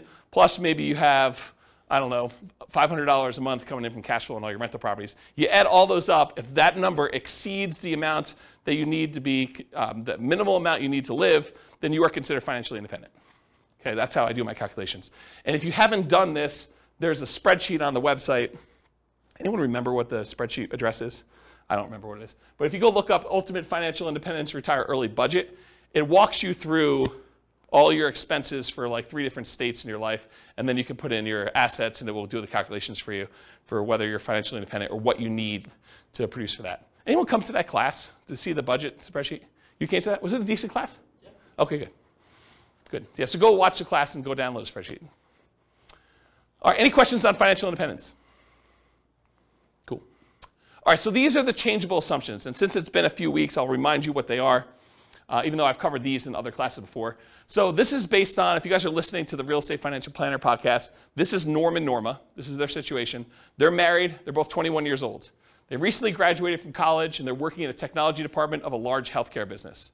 They have a total of $10,000 saved up right now, not each total. They earn $72,000 combined between the two of them, $36,000 a year each.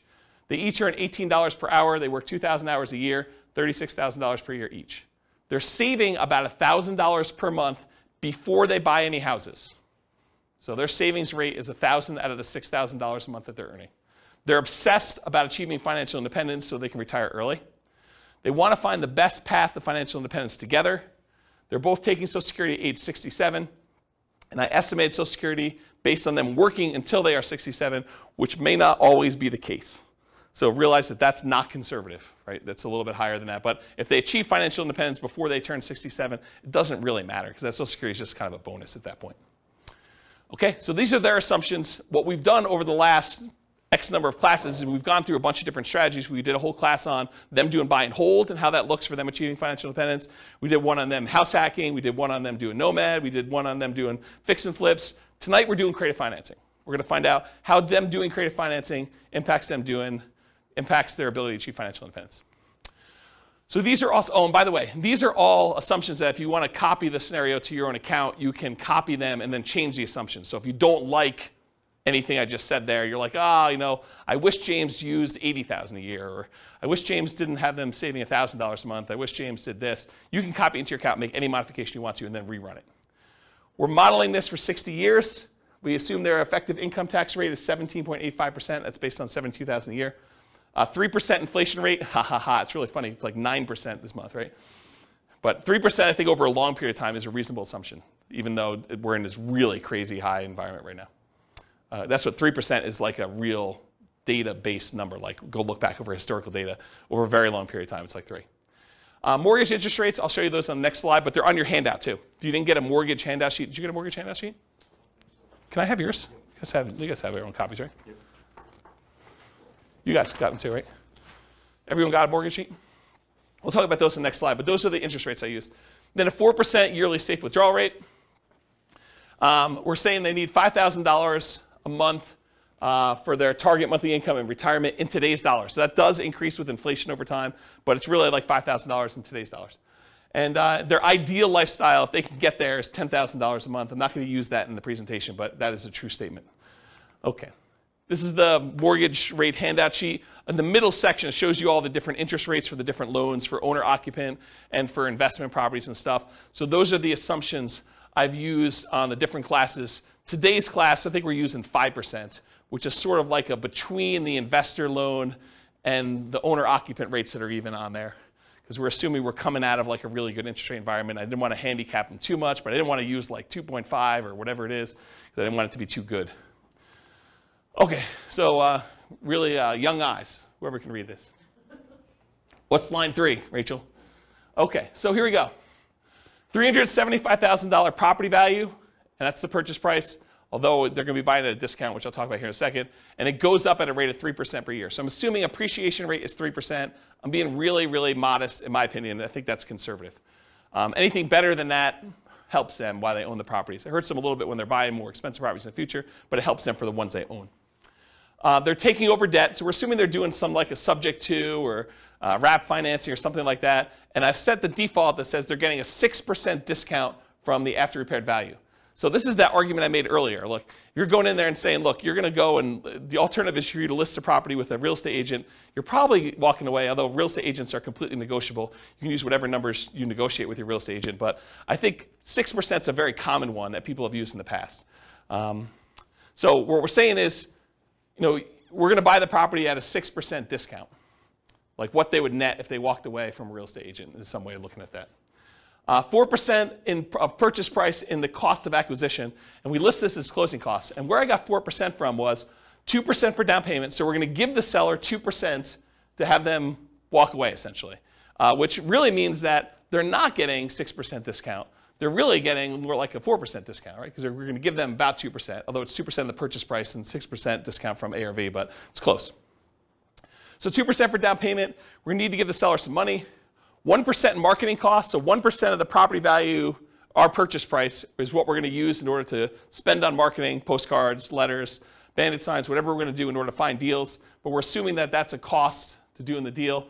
And then 1% in the actual closing costs, going to get title work done, closing services, notary, legal fees, whatever it is there. So I just put that in there as kind of like a placeholder. So I use 4% for our transaction costs to do that.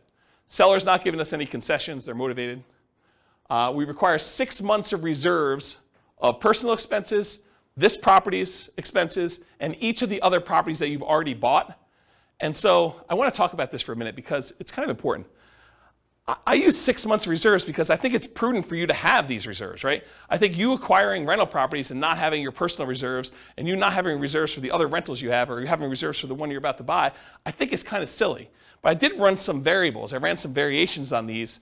But really, I said to start with, we're going to say you need 6 months of reserves of personal, 6 months of reserves of all the previous properties you bought, and 6 months of reserves of any properties you're buying in the future. I think that's prudent to have moving forward. And so you need to have all those reserves in order to be able to buy the next property. No debt to income limitations because you're basically taking over debt. So you don't go to the bank and qualify, so there's no DTI calculation that's going to limit you purchasing things, which did exist in other scenarios we ran, right? Buy and hold, nomad, house hacking. We looked at your DTI to make sure that you could qualify. In this case, we don't, right? We're not doing DTI because you're not qualifying for the loans. We're not doing loan assumption in this example. You're getting 1.5% of your purchase price back as a rebate from the tenant buyer when buying. So after you buy the property, I'm assuming that your tenant buyer is going to come up with at least 1.5% down. In this case, it is 1.5%, but I think that's a fair number to use. It's going to be about $6,000, something like that, right? This gets applied to a credit when they buy it from you in 4 years. Now, the math, the way that we model this is not great for how we give the credit back, but I did include it in a really rough sort of way, but it's not perfect. I just wanted to warn you about that. We're using a 5% interest rate that you're taking over on the loan and that you are paying PMI. They do have PMI on their loan. They didn't put that much down, so they got private mortgage insurance. We're using a 360-month loan, 30 years. $2,600 per month in rent, but rent also increases at that same inflation rate, 3% per year. You're likely to have negative cash flow if you ignore that upfront option fee you got, and you ignore cash flow from depreciation. So a lot of folks, a lot of creative real estate investors will think about that option fee as some offset to their cash flow, right? If you get, as an example, if you get $2,400 as an option fee, isn't that sort of like an extra $200 a month for the first year in rent? So if you were like negative $100 a month on rent, but you got $2,400 in the option fee, it's not really negative $100 a month in rent if you really got the option fee up front. You just got like prepaid rent up front. Now it does count as a credit to them when they buy, so it's not like it's really that way, but it does offset some negative cash flow. And if you're getting $6,000, that offsets a lot of negative cash flow, right? If you get $6,000 option fee up front, it's like $500 a month for the first year, or $250 a month for 2 years, or whatever that is for 3 years. I can't do the math in my head. So we're not counting that. We're not thinking about that. We're not counting the cash flow from depreciation. 3% of the monthly income is the assumed vacancy rate. 10% of the monthly income is the assumed maintenance rate. Although if you've got a tenant buyer in the property, you could argue your maintenance rate is probably going to be a little bit lower, because usually a tenant buyer, someone who's buying the property, is going to take care of the property a little bit better than just a regular old renter. And you could negotiate that they're responsible for the first X in maintenance on the property too. That's another way to structure this. I'm not going to talk about how we calculate taxes and insurance, but we are calculating, it's on there. And then I'm not going to go into details about how we calculate the depreciation benefit, just for the sake of time, but I do have that in there as well. Let me get a drink because I'm losing my voice. You guys hear my voice, or is it just like in my head? You hear it? Sometimes it's hard to tell if it's just in my head or not. Because you listen to yourself on recording every once in a while, and you're like, do I really sound like that? I guess I do. So buy up to 15 properties. Oh yeah. So basically I'm saying they can have up to 15 properties that they've acquired at any given time. I cap them at 15 because in some of these cases they're able to buy like an infinite number, right? Like they eventually get to the point where some of the deals start popping, they've got a lot of money in their bank accounts, and really they could go spend an unlimited amount of money in order to do any number of deals that they want. And I wanted to set a reasonable limit. I thought 15 sounded about right. Do you guys think 15 sounds right? Is it too low or too high? 15 right or no? Okay, 15 sounds good. I do run some variations there on how long you're actively buying for. Oh, I only buy properties for 10 years. Because if I keep running this for, a lot of times you're financially independent before 10 years, or like shortly after 10 years. So I basically stopped acquiring properties at 10, and I did some variations where I extended it out a little bit more, made it shorter, but yeah, 10 years is arbitrary. And then I buy up to 15 properties. We sell them to a tenant buyer after 4 years. Historically, over a large data set, it takes about 3 different tenant buyers in order to have a tenant buyer close on the property. And so if you have a tenant buyer every year for 3 years, I used 4 years. This seemed a little bit more conservative. Could be longer than that, could be shorter than that. Depends on like how you structure the deal, what happens in the marketplace, their ability to qualify, financing availability, a lot of variables in here. But I think 4 years seemed like a reasonable cutoff. You could extend it out if you wanted to. And I didn't count extra option fees you had, right? Like you put a tenant buyer in there, they could live in the property for a year and then decide not to buy. They don't get married, they get divorced, they no longer need the property, they're transferred out of the area for work, whatever the reason is. But there are times when that tenant buyer is like, I'm leaving, and they just leave their option fee, and now you got to go find another tenant buyer, and you get to collect another option fee by doing that. So I didn't count that. And then even after the 10 years, they're selling property. So they acquire them up to 10, and then we can sell them 4 years after that. And then when you sell, it is 1% in closing costs. Usually you're going to negotiate to have the tenant buyer pay all the closing costs, but this is sort of part of that offset to give them that 1.5% credit back. So I sort of finagled it that way. That's where that came from. You're not paying any real estate commissions because you've got the tenant buyer you've already found, and the tenant buyer is buying directly from you, so there's no real estate commissions on the sale. There's a 25% depreciation recapture tax.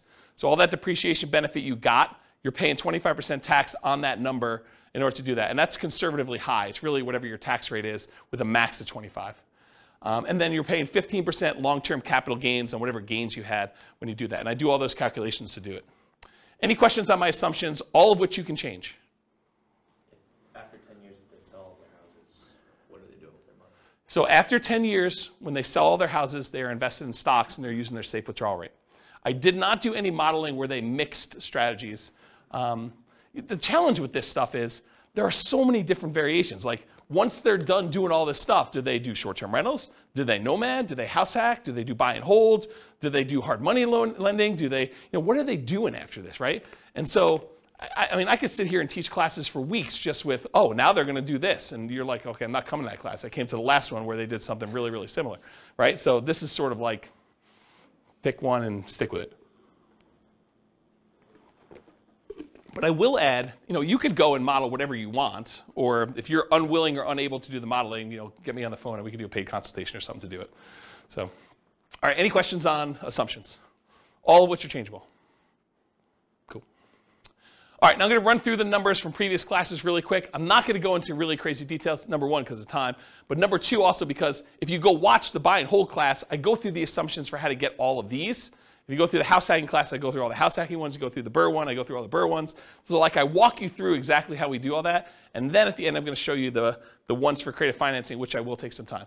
So if they did all stocks and didn't buy any real estate, it takes them 40 years in order to be financially independent.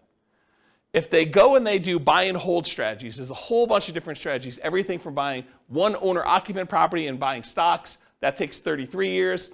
Buying 20% down payment rentals, that's 31.42 years. Buying 25% down payment rentals, that's a little faster at 28.67 years. Buying 15% down payment rentals with PMI as an investor, that's 33.5 years. There's a whole bunch of stuff where then you buy an owner occupant, then you buy 20%, 25%, or 15% down rentals. Those are a little bit faster or slower depending on which one you're comparing it to. There's a whole bunch of ones where you do short-term rentals. Those are really fast, 23 to 24 years for those. There's ones where you buy an owner-occupant property, then you do short-term rentals. Those are a little bit longer than you just buying straight short-term rentals, but you kind of get the idea. So because of time, I'm not going to go into a lot of detail, but you see the numbers, and if you want more information on buy and hold, you know that there's a separate podcast episode for that, correct? Awesome. This is Nomad summarized. If you go buy 10 Nomad properties with 5% down, it's 26.5 years. If you buy 10 fixer-upper Nomads, it's 19.58 years. You buy 10 Nomad by proxy, it's 24 years. 10 Nomads, then you do short-term rentals with them, it's 12.67 years, which is actually one of the lowest in all these. You buy 10 Nomad properties and you get the house hacking roommates, either one roommate, two roommates, or three roommates, or four roommates. It ranges from 21, almost 22 years down to 17 years about with those different ones. If you do Nomads and you do lease option exits, it's about 31 years. If you do the ultimate real estate agent retirement plan, it's about 26 years. So go watch the Nomad class if you want details on any of those. We basically do this like class structure with Nomad for that. Here's the house hacking summary, and it went from vertical to horizontal because there's too many. And so it shows you all the different house hacking ones. I'm not going to go, but basically it's like how many different roommates you have and how many different properties you buy. So there's a whole bunch of variations on that, but here's the house hacking ones. Then I did Burr. There's 3 different Burr ones. There's doing Burr where you have, you leave 10% in the deal. That's almost 22 years. There's Burr where you leave 5% in the deal. That's almost 18 years. And then there's Burr where you can leave nothing in the deal, and that's just under 15 years for doing those. And then this is the quick turning class where you're doing flips, whether you're flipping like every 6 months, every 9 months, and how much you're making with the flip, 25K, 30K, 35K, 40K, 45, 50.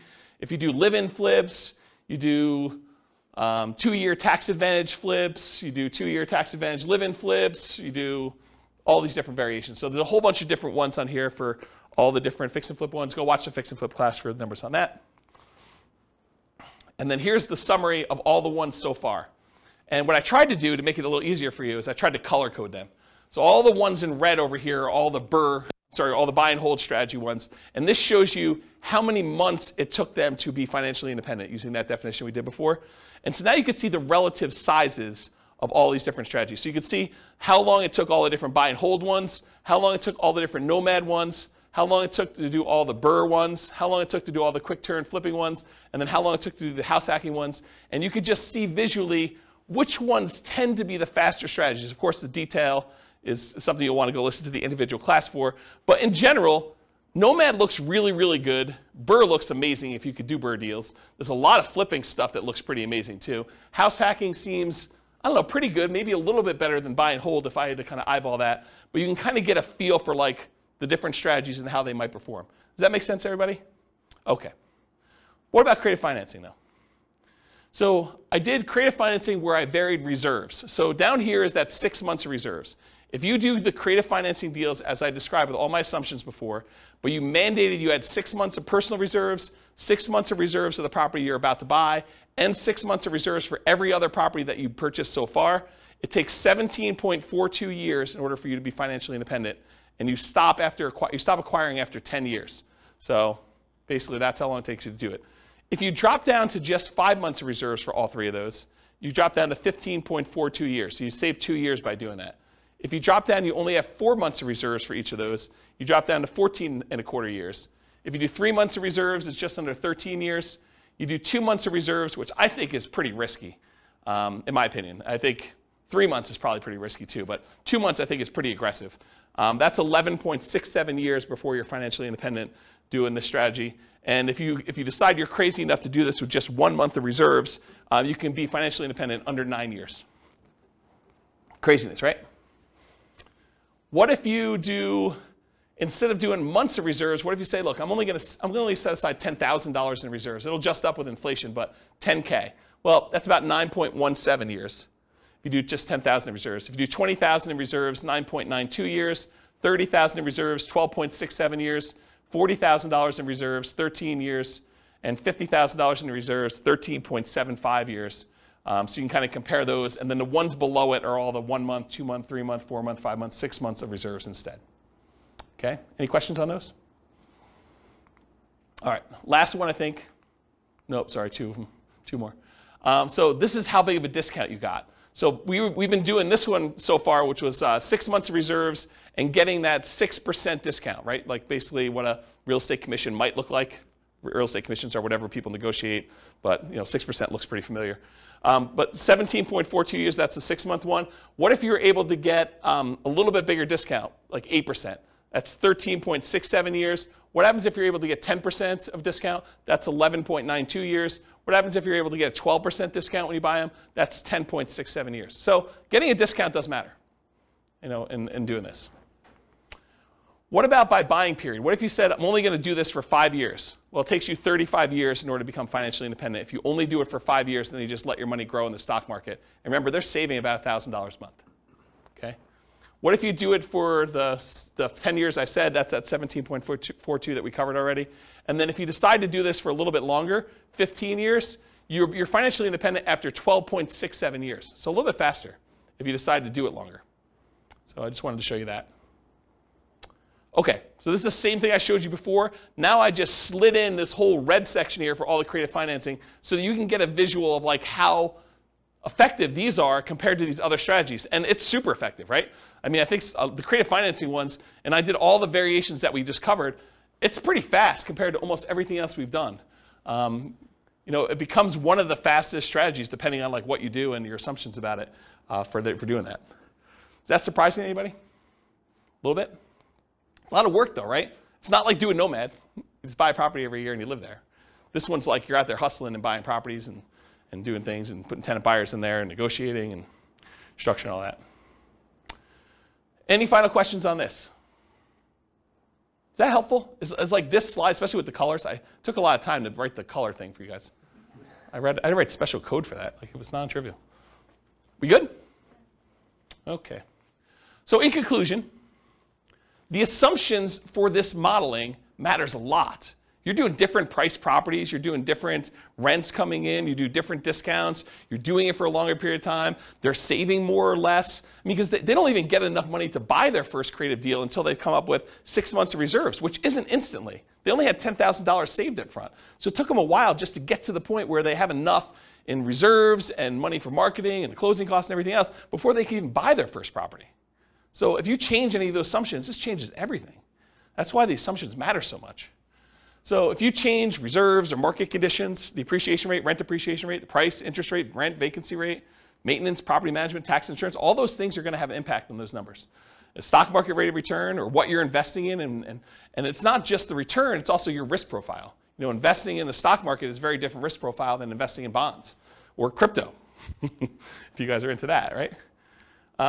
Their target monthly income retirement. We said they needed $5,000 a month in order to be financially independent. If it was $8,000, that's very different numbers as well. The safe withdrawal rate for any money they have in the stock market, that's going to come into play. The number and the frequency at which you buy these properties is going to be a factor. And then how big of a discount or the profit you make on each deal or the cash flow you make on each deal is all going to matter too. Then the strategies that work best in that market may differ. So just because I used all these assumptions doesn't automatically mean creative financing is always better, or house hacking is always better, or BRRRR is always better, or whatever. Like, different markets will have different ones that are better. So you do the math for your situation, and you can go to realestatefinancialplanner.com/model, and over time, it's not all done, but over time, the reason why I'm doing the individual city podcast is going to have each of the cities have their own numbers done for these. So I'll pick whatever the city prices of houses are for there, and their rents and their taxes and their insurance, and I'll run through all the buy and hold, all the house hacking, all the nomad, all the creative ones, and I'll show you the numbers for that city specifically, and that'll all be at that realestatefinancialplanner.com/model page. You'll just pick your city, and I'll do it, and then you can copy your city to your thing and make adjustments from there, and then I'll be able to show you which cities are better, which I haven't really done a lot of work on, but that's where we're headed with that. Yeah, questions? Remind me for the reserves. Yeah. In the stock market. Yeah, so instead of modeling and saying, okay, they're 10% in cash and 90% in stock market, I said, look, we're just going to simplify this down, and all of it's at 8% in the stock market. Okay, I thought that was it. I just yeah. There was yeah. a separation between that and like other investments. Yeah, we can model it differently. It's just a pain in the butt. And for the level of detail we're doing, I mean, there's so many things that are variable in this stuff that we're just not making variable at. I just remember you talking about reserves the same way before, so that's why I was. That's the benefit of me teaching the same class 10 times, is that I say something different one time and you're like, oh, I didn't realize he was talking about it that way. Yeah. Okay, any questions? Because that's all I got, and I am like at time, and COVID voice and everything. Is that helpful? Yeah. Like a crazy creative financing class? Not probably what you were expecting coming in, right? You thought I was going to teach you how to do creative financing. Which I may still do another class, but this is sort of like, hey, now you know more about creative financing and the risk and scalability and how it performs, and I think this was the class that most people didn't know they wanted but do need. So at least that's my take on it. You tell me if I'm wrong. Helpful? Yeah. Okay, good. You're very welcome. Any final questions before I stop recording? Awesome. Well, thank you all for coming. I do appreciate it. I will see you all next week for partnerships. With home prices up, mortgage interest rates up, and rents up but not quite enough to counteract the higher prices and interest rates, cash flow on rental properties in South Bend is harder than ever. Book a call with the Real Estate Financial Planner to apply our proprietary 88 strategies to improve cash flow on your rentals. See the show notes for a link to schedule your call and improve your cash flow today. If you're a real estate agent, lender, or professional in South Bend that wants to help our real estate investor listeners, consider reaching out to learn about collaboration opportunities with this podcast. We'd love to add more value to our listeners by having you assist our investors buy, sell, and finance their real estate investments. See the show notes to schedule a call to discuss collaboration opportunities.